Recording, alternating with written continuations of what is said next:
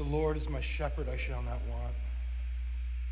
He makes me to lie down in green pastures. He leads me beside still waters. He restores my soul. He leads me in the paths of righteousness for his name's sake. Yea, though I walk through the valley of the shadow of death, I will fear no evil, for you are with me. Your rod and your staff, they comfort me. You prepare a table before me in the presence of my enemies. You anoint my head with oil, my cup runs over. Surely goodness and mercy shall follow me all the days of my life, and I will dwell in the house of the Lord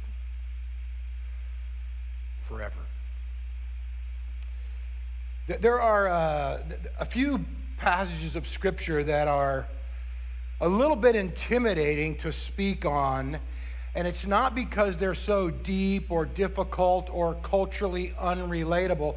It's exactly the opposite of that. It's that they are so well known, so often taught, so clear that it can seem like there's just nothing left to say about them. The Beatitudes can be like that, John 3:16, I think 1 Corinthians 13, but included in that list would be Psalm 23. I mean, realistically, there are people that don't read the Bible, that don't want anything to do with God, and that have never stepped foot inside a church, that know at least the first verse or two of Psalm 23.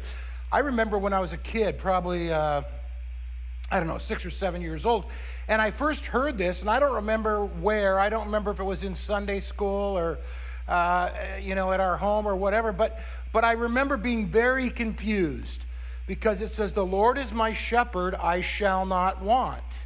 And then it goes on and talks about how good he is, and I thought, well, if he's my shepherd and if he's that good, why don't I want him? It was so confusing to me. I think I was about 25 when I finally figured that out. But more on that in a minute. First of all, good morning. Good morning. I have noticed that from time to time, when people speak here or share here, they will mention how long they've been a part of the church. I'm just going to let the cat out of the bag this morning. I've adopted you guys. So I've been calling Vancouver Vineyard my home now for about the last 3 months or so. However, I will say this, that I have had friends here and have visited and been connected in different ways with your fellowship for really about almost 28 years. I grew up in a Vineyard church in Southern California, and in 1996, my wife Donna, my daughter Jordan's here, my wife and family moved with me, and we came to plant a church here in the metro area. And before we moved here, I reached out to one of the local pastors and said, hey, could we get together? I just wanted to kind of hear a little bit about the climate and the culture and where the existing churches were and what a good community to plant in might be. And so I actually met with Steve Fish at a Sherry's restaurant just down the road from here. Steve had a map with him, which won't surprise anybody that knows Steve very well. But he was so gracious and welcoming and friendly and helpful. I had no idea, of course, at that time that he would become a mentor to me, a dear, dear friend, a partner in ministry. Steve and I have traveled along with others from this church to Nicaragua more times than either of us could count.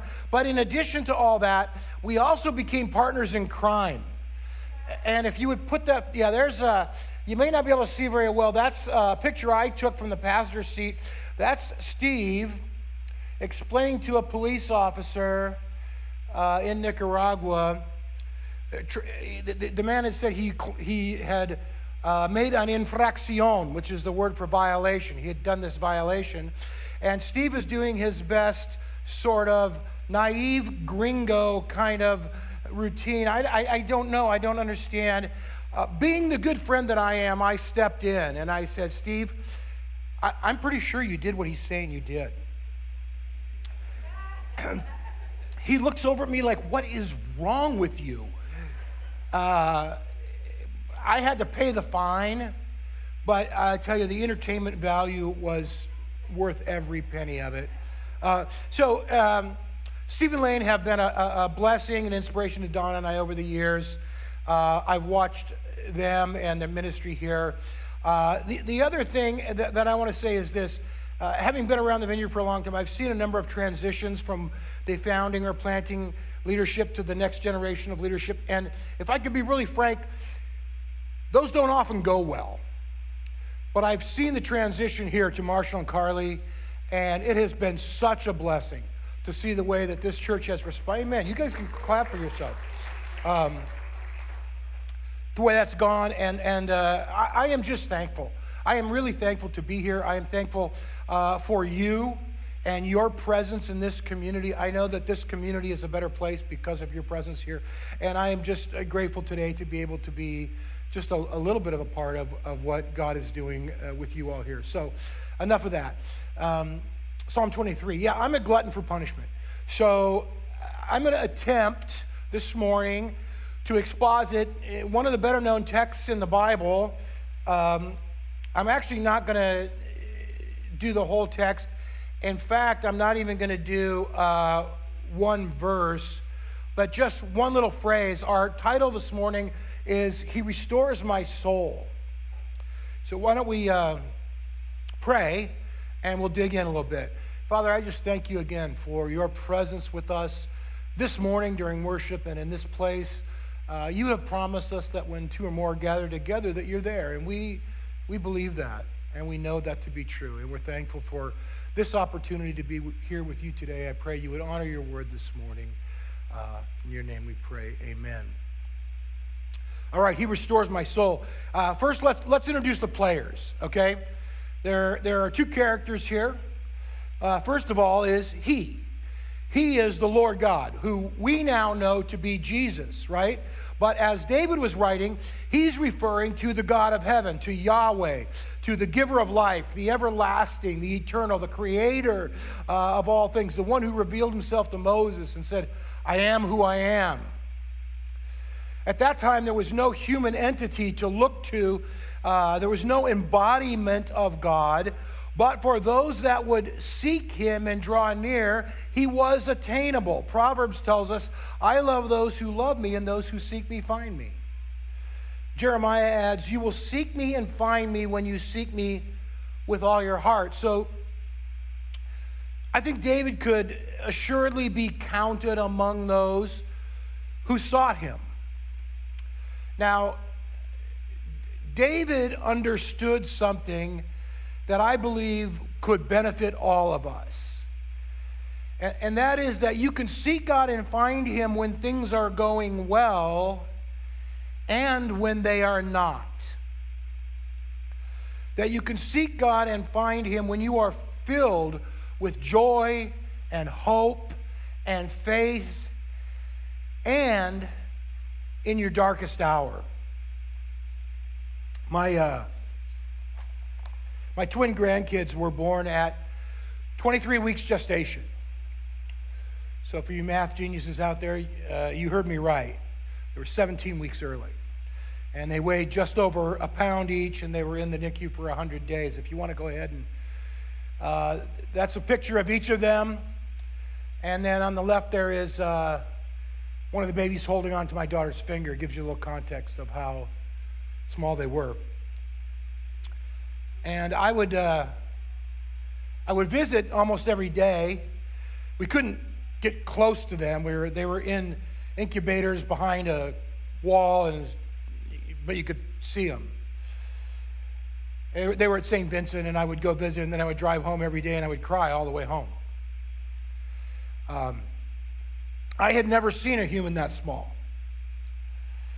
For context, we have 4 kids. Our kids, 2 of them weighed over 10 pounds when they were born. The smallest was 8'13". So I was used to big honking babies. I had never seen a human being that small before, and they were so frail. Tubes and monitors, as you can see, medical machinery that I had no context for or reference for connected to them, and I would call out to the Lord. It was for me literally the valley of the shadow of death. I know what that means because for that 100 days, every time my phone would ring, I was afraid to pick it up or even look at who it was because I thought for certain somebody was calling me to tell me that one of the kids had died. I had a lot of doubt and a lot of fear, but I never one time doubted that he was with me. His presence was with me throughout all of that. I should probably follow that story up. Go ahead, there you go. That's Cadence Grays and Jackson Brave. Today they're 7 years old, and I will say a little sassy at times. So first there's He, the Lord God. Second character is me. He restores my soul. I don't know if you're like me at all. Probably not. When I hear salvation is for everyone, God loves everyone, I believe that for everyone else. Anybody? I know God forgives you. I know God loves you. I know that you can never be outside of His reach, but for me, that's a different story. Anybody think that? David is writing first person here. He restores my soul. And I want to say this to you guys today. That my is you. He restores your soul. I'm pretty sure I'm not alone in thinking this. There may be one or two of you who at times have thought, yeah, I believe that for them. I mean, for sure, God can reach anybody, the worst sinner on the planet. I mean, there may be some axe murderer on death row about to walk to his final hour here, and God can reach that person, but not me. Yes, I have faith God can heal your stage 4 cancer, but I've been suffering with this cold for about 2 weeks, and I'm not sure God can do that for me, but He restores my soul. I want you to humor me, and we're going to do something very corny and churchy right now, but I want to say that out loud together, okay? I want to say He restores my soul, and I want you to emphasize the my in that. So on 3, ready? 1, 2, 3. He restores my soul. That was a little weak. We have established a cast of characters, he and me. What takes place in the interaction between them? And teaching at Cascade Vineyard over the years, I would at times do something we call break for Greek, where I would give the Greek word and a little bit deeper explanation. Of course, here we're looking at the Old Testament, so the original is Hebrew, so this morning we'll break for Hebrew. There's 2 words I think would be helpful for us. The first is restores, and it's kind of a fun word. The Hebrew is shub. It's a fun word to say, shub. And it means simply to bring back or return to its original condition. You might be able to identify this. Anybody ever been to a classic car show or seen a parade where somebody has taken an old, classic car and restored it all to its original condition? That guy had to go to junkyards and look online and search. Go ahead and throw that photo up there. There's an old 55, I think, or 56 Chevy that this guy found in a barn, and he restored it back to its original condition. It looks exactly the same as it did the day it rolled off the showroom floor. Now, I know a lot of kids today will take their cars and they put big tires and wheels and chrome stuff and spoilers and do things, make them all souped up. But sometimes us old guys, we want to just restore them back to their original condition. And that's what David is talking about here. He says, the Lord restores my soul. He brings it back to the place it once was, to the way God created it to be, without the scars and stains of life, without the brokenness that has accumulated just by living. The second word is soul. And the Hebrew word for that is nephesh. I think typically when we think of our person, we think of body, mind, and spirit, right? Body is the physical part that needs to lose a few pounds. just speaking for myself. Mind is, the brain, the thought control process center here that we use for thinking. And then our spirit is, of course, that eternal part of us that connects with God. But nefesh is actually the whole enchilada. Nefesh is what makes me, me, and you, you. It's the essence of being alive. It includes our thoughts and our feelings, our desires, our appetites, our fears, our emotions. It's the part of us that feels joy when we see our kids take their first steps. It's the part of us that feels hurt when we have a broken relationship. It includes our passion, our breath, our very life. Everything that's in us that makes us who we are is our soul. And He, the Lord God in heaven, restores, puts back to its original condition my pronouns, me, myself, and I, soul, my very essence. He restores my soul. Our author, David, had a soul that needed to be restored. You know the story. Prophet Samuel shows up at Jesse's house and he says, hey, one of your kids is going to be king. And Jesse brings in the oldest, and he's big and tall and handsome, and he's got a six-pack, and Samuel says, that's not the guy. And he brings in the other boys and he lines them up one after another, and goes down the line and he says, nope, that's not him, that's not him, that's not him, that's not the guy. That's not him. And he gets to the end of the line, and Samuel is a little confused because he knows the Lord told him to go there, that the next king would be there, and he's not there. And he says to Jesse, hey, wait a minute, do you have any other boys? And Jesse says, oh, well, yeah, there's the kid. He's outside with the sheep. He didn't even bring David in. David was overlooked and neglected by his father. Meanwhile, back at the ranch, King Saul is distressed. He's overwhelmed and plagued by an evil spirit. The only thing that can calm his heart is music, and he needs a good player. He needs somebody to play the harp. And they say, hey, we know a guy. They send for David, and David comes, and this evil spirit overwhelms Saul, and he becomes agitated, and David plays the harp, and the peace of God rests on him. And then there's that Goliath thing. Old Big Bag and Ugly. He keeps calling out Saul and his guys. And they're scared stiff. Hell no, we won't go. I mean, I think about it, I go, it's one guy, okay? Look, he's big, but just rat pack him. He's got to go down. Can I give you a little lesson in spiritual warfare today? Fair?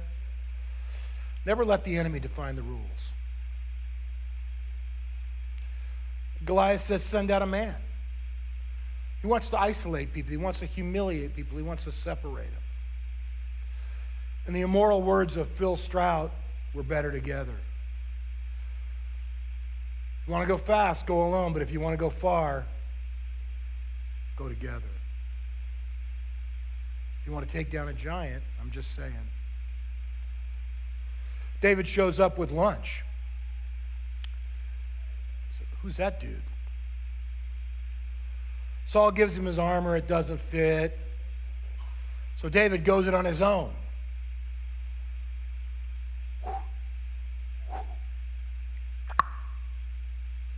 Right between the eyes.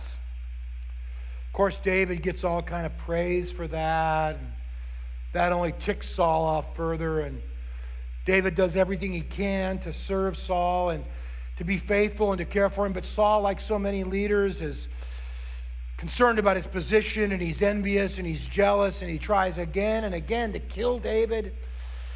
Ultimately, Saul dies a tragic death, and finally David becomes king. And things are going okay for him for a little while. David is settling in. He's kind of going, I like this king thing. This is working for me. One day he's up on the roof sunbathing, and he looks over next door. Oh, wait a minute. Who is that hottie? Has a little fling with the neighbor. She gets pregnant.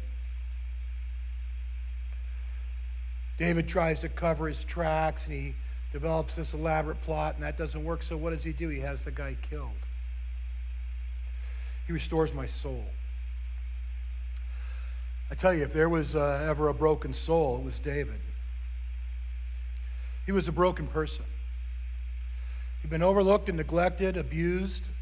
He'd been sinned against, and he was now full of sin in his own right. I heard a wise person say one time, if you step off a curb and get hit by a truck, it doesn't matter if the light was red or green. The pain is the same. The meaning is simply this, that sin hurts. Sin hurts. Being sinned against hurts, and entering into sin on our own behalf hurts. The effects are the same. They both tear at the fragile fabric of our relationship with God, and therefore at the fabric of our relationship with others, and the pain is the same. It all hurts. Can I tell you a little secret? Don't tell anybody I led on to this. But here's the thing. Life is hard. In the best case scenario, if you get through unscathed or by any neglect or abuse, if you have healthy relationships, a home, a car that works, and enough money to take care of everything you need, it's still hard. But the truth is, none of us really live there.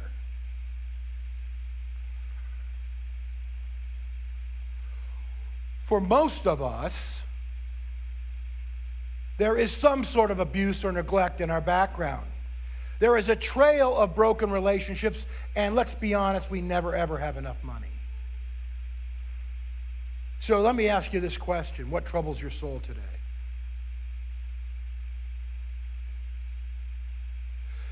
Maybe you have been sinned against. You've felt the sting of being overlooked or neglected, picked last for the soccer team. Maybe you've known the darkness of abuse or betrayal. Maybe you've sinned. Maybe you have done things that you are deeply ashamed of, and you've asked for forgiveness, and others have forgiven you, but you just can't seem to shake that.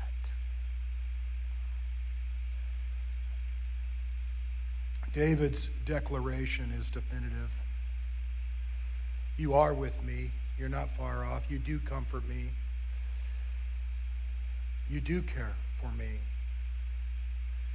You do see me and you know me. And yes, you even feel my pain. Do you know that when you go through pain, the Lord is right there going through that pain with you, feeling everything you feel? He restores my soul. And that is universal. It's all-inclusive. That is, there are no restrictions, no reservations required. It's not a question. It's a declaration of truth. He restores my soul.